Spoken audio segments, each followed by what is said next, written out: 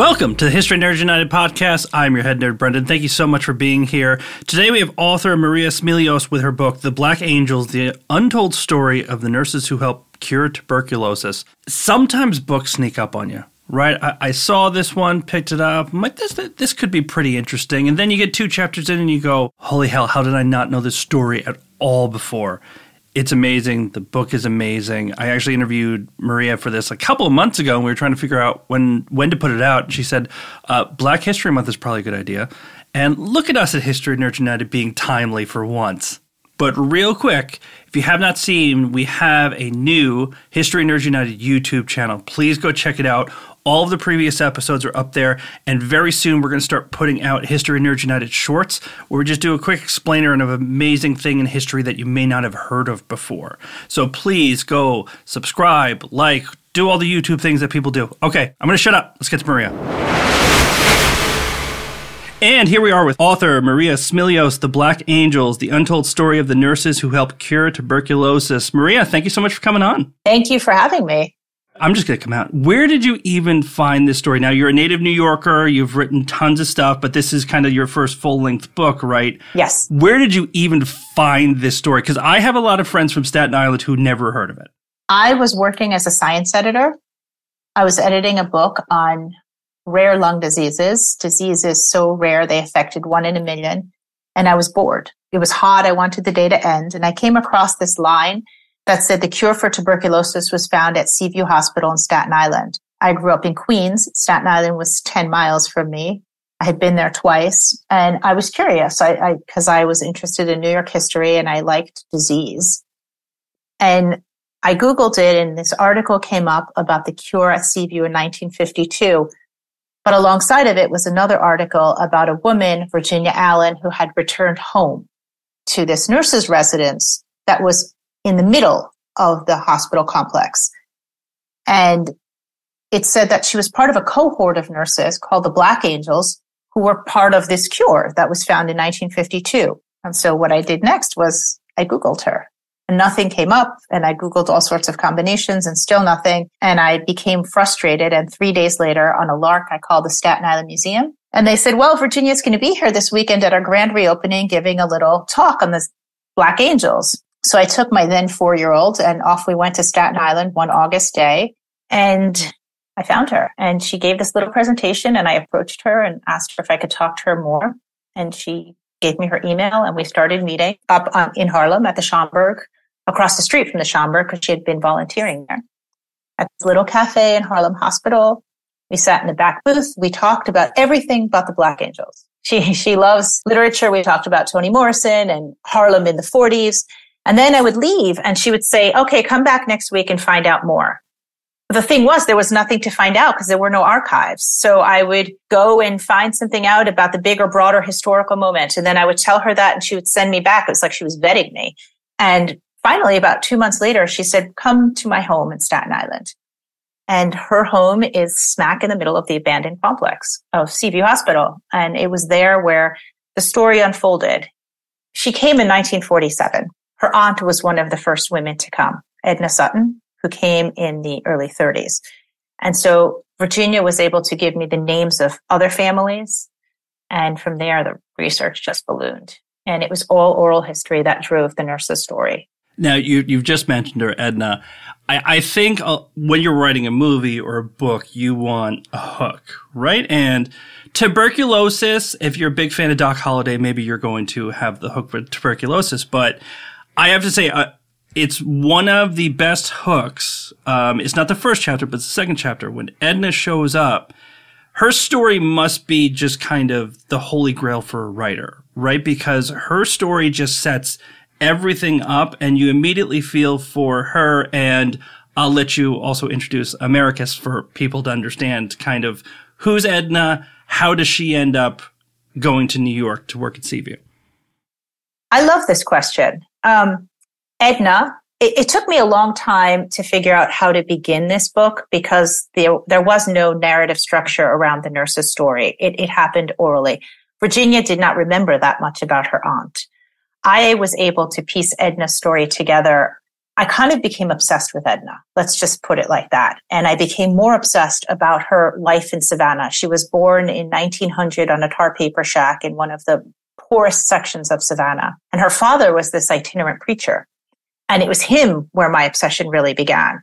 He was born an enslaved man on a plantation in Wilkes County, Georgia, which is 175 miles from Savannah. And in 1899, he walked off the plantation and walked into Savannah and began to reinvent himself as a preacher. There weren't any records per se of him, but the Savannah Tribune had tons of little tiny articles about the community. So there were about, 100, 130 articles about R.V. Sutton, Edna's father. And they would mention Edna. They would mention that Edna went with him to a christening. Edna went with him when he preached this sermon on Isaiah. Edna got a 98 in Latin. Edna loved biology. Edna's son is alive. And so I would go back to the son, who's old, he's 80, and I would say to him, hey, Forrest, your mom loved biology. He said, oh yeah, my mom wanted to be a surgeon. And so the story of Edna was very meticulously knit together. There was a lot on Savannah and what it was like to live down there in the early part of the 20th century. And so the backdrop of her life was not that difficult to reconstruct. I went and I spent time down there. I talked to some historians down there. I walked past her childhood home, which is now demolished, unfortunately. I was able to walk the streets where she walked to school because the Beach Institute is still there. And so I knew I wanted to start the story with a character. I knew the whole book needed to be rooted in a human story. And Edna set the stage in so many ways of what Black people, and particularly Black Southern women who went to nursing school, were trying to fight against to have a professional career. Because at this point, if you were a Black nurse, you could only work at a Black hospital. There was no chance of you going near any white people if you were a Black nurse. Right. And so there were about 250 Black hospitals in the mid-20s versus 6,000 white hospitals. And the white hospitals, despite being understaffed, would rather remain understaffed than hire a Black nurse. And if they did, it was in a quota of 1 or 2, and they made their lives miserable. Now, so we're in Georgia, and we got to get Edna up to Staten Island, but there's a bit of a complication there, right? Who's Americus, and how does she kind of come into this story? So Edna's family goes north sometime in 1925. They go up to Pittsburgh, and Edna stays behind with her youngest sister, who's 20 years younger than her, Americus. And she's kind of made this promise to her family to raise her. She's working as a clerk because she can't get a job, sorting and stapling papers. And she can't really leave because she's got Americus. And at some point, she gets this opportunity to go to Seaview. Her old teacher tells her about this job at Seaview Hospital in Staten Island. And now she has a choice to make. And this is something that, you don't really think about it deeply until you think about people who've made the choice. The Great Migration. The people who left wanted more opportunity, but they left behind entire lives. Despite living in the confines of Jim Crow, Edna had a life down there. She had a vibrant life. She had her community, her church, her friends, and she also had her dreams. And so she's presented with this option. And it's either stay and live within the confines of Jim Crow and let her sister grow up with the same rules and regulations that she did, or go north and risk your life in this municipal sanatorium with this incurable disease. And so she makes this choice to go north. But what the choice means is that she has to leave her sister with a brother in Washington, D.C. And so she leaves the sister behind in D.C. and she comes north alone. I mean, it feels like the first episode of a Netflix show, right? A woman who can do so much. She's underemployed. She's facing this. She's facing that. She gets this opportunity. But effectively, she is Americus' mother at this point. And she makes a decision. And in order to go up there, she has to give her up. People are crying by this point in the episode. I'm telling you right now. I hope so. I hope it becomes a Netflix show or a movie and people cry because she's they all were extraordinary. But I just love Edna. I had about 15,000 words written on Edna and her father. And I think it got cut down. I think that chapter is like 4,700 words. I'm going to give my best effort not to make fun of Staten Island, where the editor to this podcast was actually born. I'm going to be a little bit more mature than that. What does Staten Island look like at this point, right? Because right now people are thinking New York City, Staten Island are one of the 5 boroughs. What does it actually look like at this time? What would Edna have seen when she got to Staten Island? So that's a really interesting question because Staten Island at the time was detached from the city. There was no you had to get a ferry. Now there's a bridge that connects it to Brooklyn. And it's only 5.2 miles from New York Harbor to St. George, the terminal. New York loved Harbor Island, and they used to put lots of different hospitals on them. There were hospitals for, at the time, what they called, the people who were criminally insane, asylums, orphanages. And nobody really lived on these islands. Staten Island was different. People did live there. There were about 480,000 people. No, actually, not 480,000 people, way less.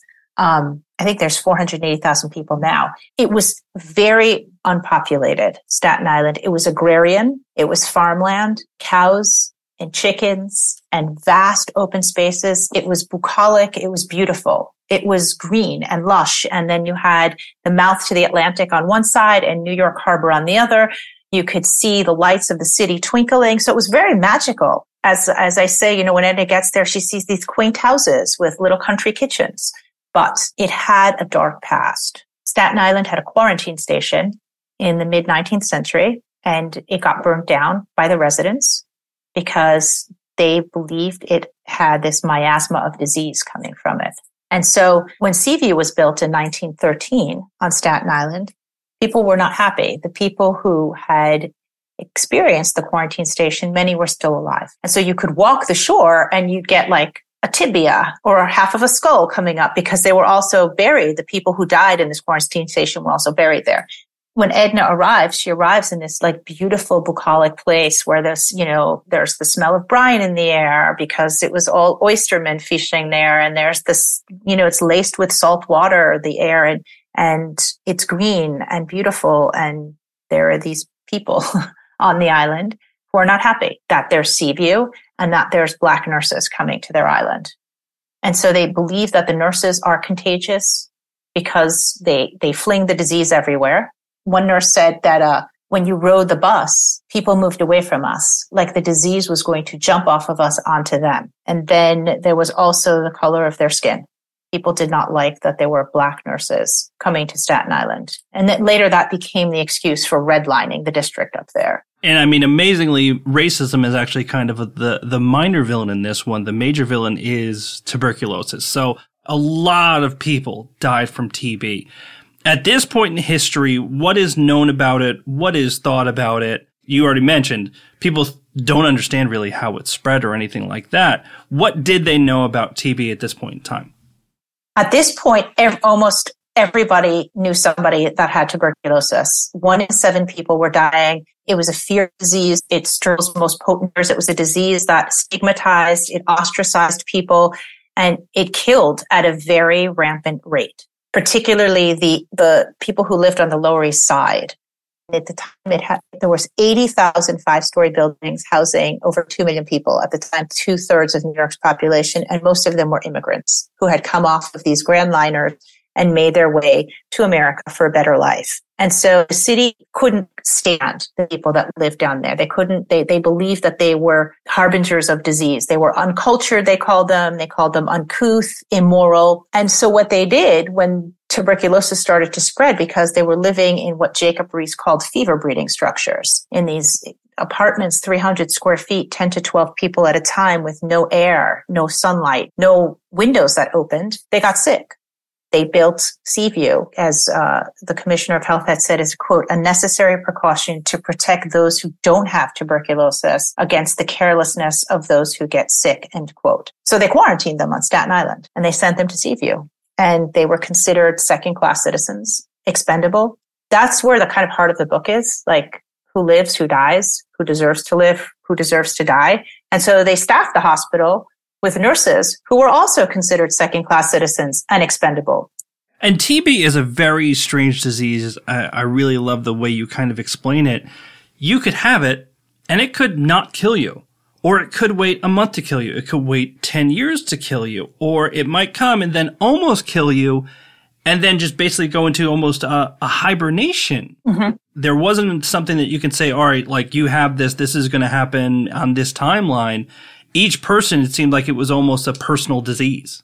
Tuberculosis, the microbe, I say is an arrogant microbe. It's wily, it's stealth, it's beautifully rendered to kill and to torment somebody and do it in the most torturous way possible, very slowly.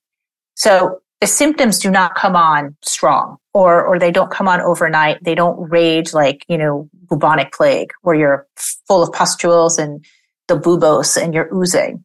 TB, you can have it and then it could take weeks before you start to feel a listlessness, a cough, but you're contagious and you're spreading it. And that's the problem with it, that you don't know. Think of COVID, you don't test positive maybe until day 3 or 4, but you still are contagious.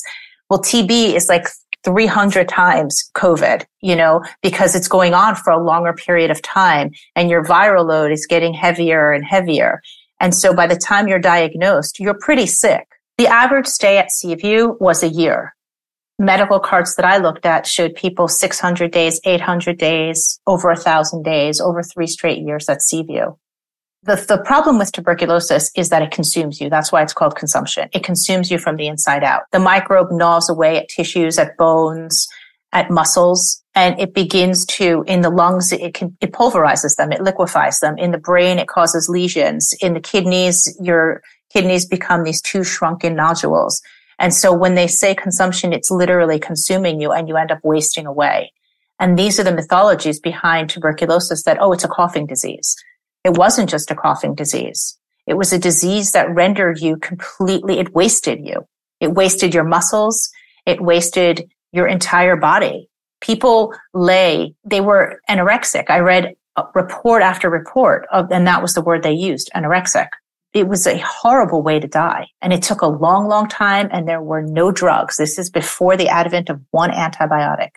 And I mean, luckily at this point in time, right, all of the safety measures that nurses have today, they had then, right? Everybody was nice and, gloved up and face masks and everything, right? So they were protecting the nurses, right? Not at all.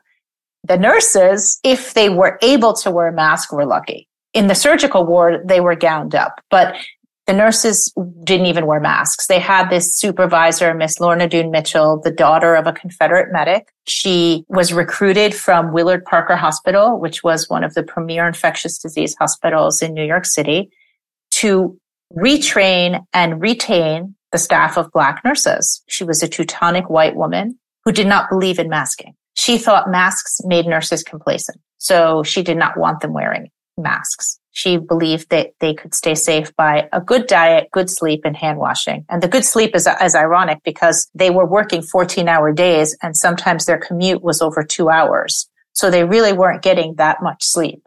What I really appreciated from that too is it's easy to take somebody like Lorna and just make her, a straight villain or something.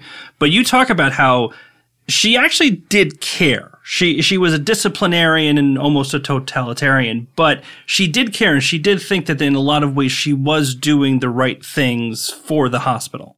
She was a complicated figure because I talked to nurses' families and one of the families remembered Miss Lorna Doone Mitchell. Miss Lorna Doone Mitchell was the best friend of the grandmother, and the grandmother was an African-American nurse who came up from Alabama. And she was one of the, they said, most loving human beings around. And then there were other families and the newspaper reports that said she was one of the most horrible people around. And she was accused of racism. She was born in the late 19th century, as I said, in rural Virginia to the daughter of a Confederate medic. So her mindset was already kind of raised to be racist. And she fits into these shoes of supervisors, white supervisors who wielded their power against Black nurses in these kind of perverse ways. But she did train nurses well. Virginia says it all the time. We were so highly trained. We were taught so well under Miss Mitchell because she was an expert in infectious disease. And the reason these nurses stood on the front lines in 1951 during the cure and were able to do what they did is because of their training. Now, that also becomes complicated. They had to listen because if they lost their job, they really couldn't find another one. And if there were only 4 hospitals in New York that hired Black nurses.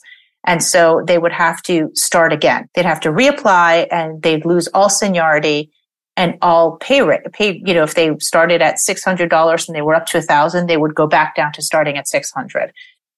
So on the one hand, they had to be absolutely the best at all times. She's also a product of her time. Her bosses are all men. She has to prove herself to them to keep her job. She holds the second highest position at Seaview. Did I agree with what she did? Absolutely not. Is she, what we would say, does she perpetuate systemic racism? She does. But there are the accounts that nurses told me that she was very, very good at what she did. And they attribute it to her for being really stellar at their job. Now, even with all that training, how long could a nurse expect to work there and not end up with TB? All of the nurses in my book worked there over 2 decades and did not get tuberculosis. They tested positive for latent TB. They tested positive for TB, so they had latent TB, but they died in their late 80s and early 90s from other diseases, cancer, heart attack. They did not get tuberculosis. Some of the nurses did, but from what I understand, there weren't that many of them. And so far as I know, there were no statistics. There were no records kept how many nurses died of TB. But most of them worked decades and decades and decades. And actually coming up with the cure this was mind-blowing, this part of it, because I think when we think about cures, it's, okay, we found it, we beat it, just give everybody this, we're good to go. But the creation of the TB cure was not without a bunch of hiccups and rocks and all of that stuff, right? It took years. Well, when they discovered isoniazid and the trials were first done at Seaview, just for context, the drug was not discovered at Seaview. The drug was discovered by Hoffman La Roche Drug Company. It tested well on mice. Dr. Robicek and Dr. Selikoff got a call one day and said, basically, hey, that drug we've been talking about? It's doing really well on mice. Do you want to test it on humans? And they said, yes, we do. And that's how what somebody called the most grandiose human experiment in medical history took place at Seaview. It took a long time. It took 9 years for them to tweak the dosage and the way isoniazid needed to work and in what combination before Seaview was able to close. But before isoniazid, there were hosts of drugs that people tested. Streptomycin was the first one that worked, but it stopped working after 4 to 6 months. They tried all different sulfa combinations that didn't work. It might arrest the disease for a little bit, but then it came back. And then there were all the quack cures, which are really fun to read, but harrowing to think about. Mice boiled in wolf's blood. Somebody said to go and inhale the fresh dung of a cow. It would cure tuberculosis. Leeches, the runoff from slaughterhouses, drinking that, all sorts of different, anything the mind could dream up. And people were desperate to get well. And so they tried it because they wanted the disease gone. And I think that's the most important thing. All the quack science and pseudoscience was out there because people really wanted to get well. The trial and error is horrific to read about because, we really only touched on Edna, but there are so many different characters in the book. Listen, I just sat there thinking, oh boy, if the FDA was around for this and was actually watching this, they'd be like, you need to stop this right now. It looks like that person is kind of boiling their own skin type thing. Mm-hmm. And, at the same time, as you said, they do figure it out. But it was a really harrowing start to these trials because for some people it seemed like you're cured, going home, everything's fine. For other people, it was hell on earth. Yeah. So one woman had said, if they had offered us arsenic, we would have taken it. And that was the desperation of people. They were at the mercy of the gold standard at the time was surgery. And these surgeries, the names were terrifying: thoracoplasty, lobectomy, frenetic nerve crush, pneumothorax. And they would go into surgery. And as I described, the surgeries turned into butchery. Ribs were being sawed off 6 to 8 at a time. the chest cavities were being punctured and filled with ping pong balls and wax packs to keep the lungs collapsed. And when you offered people a pill or a remedy that wasn't going to carve them up, they were fine with it. But the doctors too were working with trial and error. There were no such things as clinical trials overseen by government agencies. It was a kind of free for all. It was a gentleman's agreement that we're going to do this with some shred of morality. And that wasn't always the case. Robichek was an extremely moral doctor. And I think the doctors at Seaview were way more moral than a lot of other doctors. And his son said to me, so Robichek lost his father to tuberculosis, and that's what altered the course of his life. He watched his father suffer for many, many years. And he never got paid, didn't get paid a cent. All those years that he worked at Seaview and he was the medical director, he made his living off of his own practice. He believed that nobody should capitalize off of disease, especially tuberculosis. He made his money from private practice. If I can get you into a time machine and send you back to that time, who would you want to talk to the most? I gave you 1 hour with somebody from your book, and you can ask them anything. They're going to answer truthfully to everything. Oh.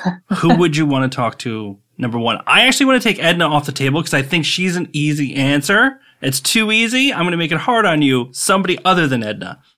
That is a really hard question. It's between Missouriya, who's the other main nurse in my book, because she's the one who encountered the Nazis. She's the one who encountered these terrible scenarios with redlining with the people who did not want her.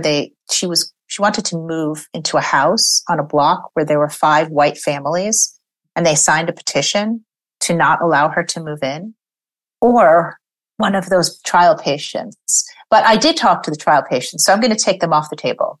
There were 2 trial patients that were alive, and I got firsthand testimony from them, so I'm going to take them off the table. I think it would be Missouriya. That's who I really want to talk to, and just ask her about that experience. She came up from Clinton, South Carolina, a hardline Jim Crow town.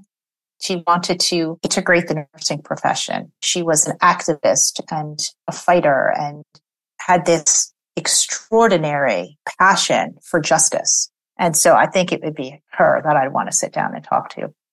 What is it like talking to actual patients who can really give you that firsthand account? Were they people that were just like, oh yeah, I'll tell you everything. That was a crazy time. Or, I mean, there's a lot of trauma here. Is that a harder conversation than you would think? Believe it or not, Mamie Daniels or Mamie Blair had this rapier memory. What she remembered was extraordinary, and she described in great detail these fever dreams that she had. You know, her father was a gravedigger at the Frederick Douglass Cemetery, and she said she spent 6 months lying on her back, just looking at the window, watching the sky change colors and falling into these fevered states where she would hallucinate, and she would see like the Virgin Mary come to the foot of her bed and, you know, Bible quotes floating around. It was really, really intense listening to her, and she just talked. And basically that part of the text is her testimony, almost straightforward. It's been edited to flow narrative because her mind would go off in different directions. But that is basically her firsthand testimony. The other patients, I kind of turned their lives upside down. Milagros, I called the family, and she had never told her family she had tuberculosis. She was 90, and she harbored the secret for almost 60-something years. And the only reason they found out is because the daughter answered the phone one day, and she was so stigmatized from it. And it was very, very moving to hear her finally, when she agreed to talk with me, tell this story. I mean, there's just so many stories like that in this book. I feel like everybody should want to read this, but I'll ask you this. I ask every author. There are some people who are very misled who say, oh, history's boring. That's a class I took. I passed that class. I don't need to read it. Okay. If I put one of those people in front of you and they said, why should I read The Black Angels? What would you say? Well, I would tell them the first thing I would ask them is, why don't you want to read a book about history? And hear what they had to say. But then I would just ask them if they could read the prologue. I wrote this book for that type of an audience, for people who think history is boring. And I think a lot of times people think history is dry and boring because there's no human being at the center of the story. And this story is all about human beings. It's about people. It's not just a bunch of dry facts that you're going to get.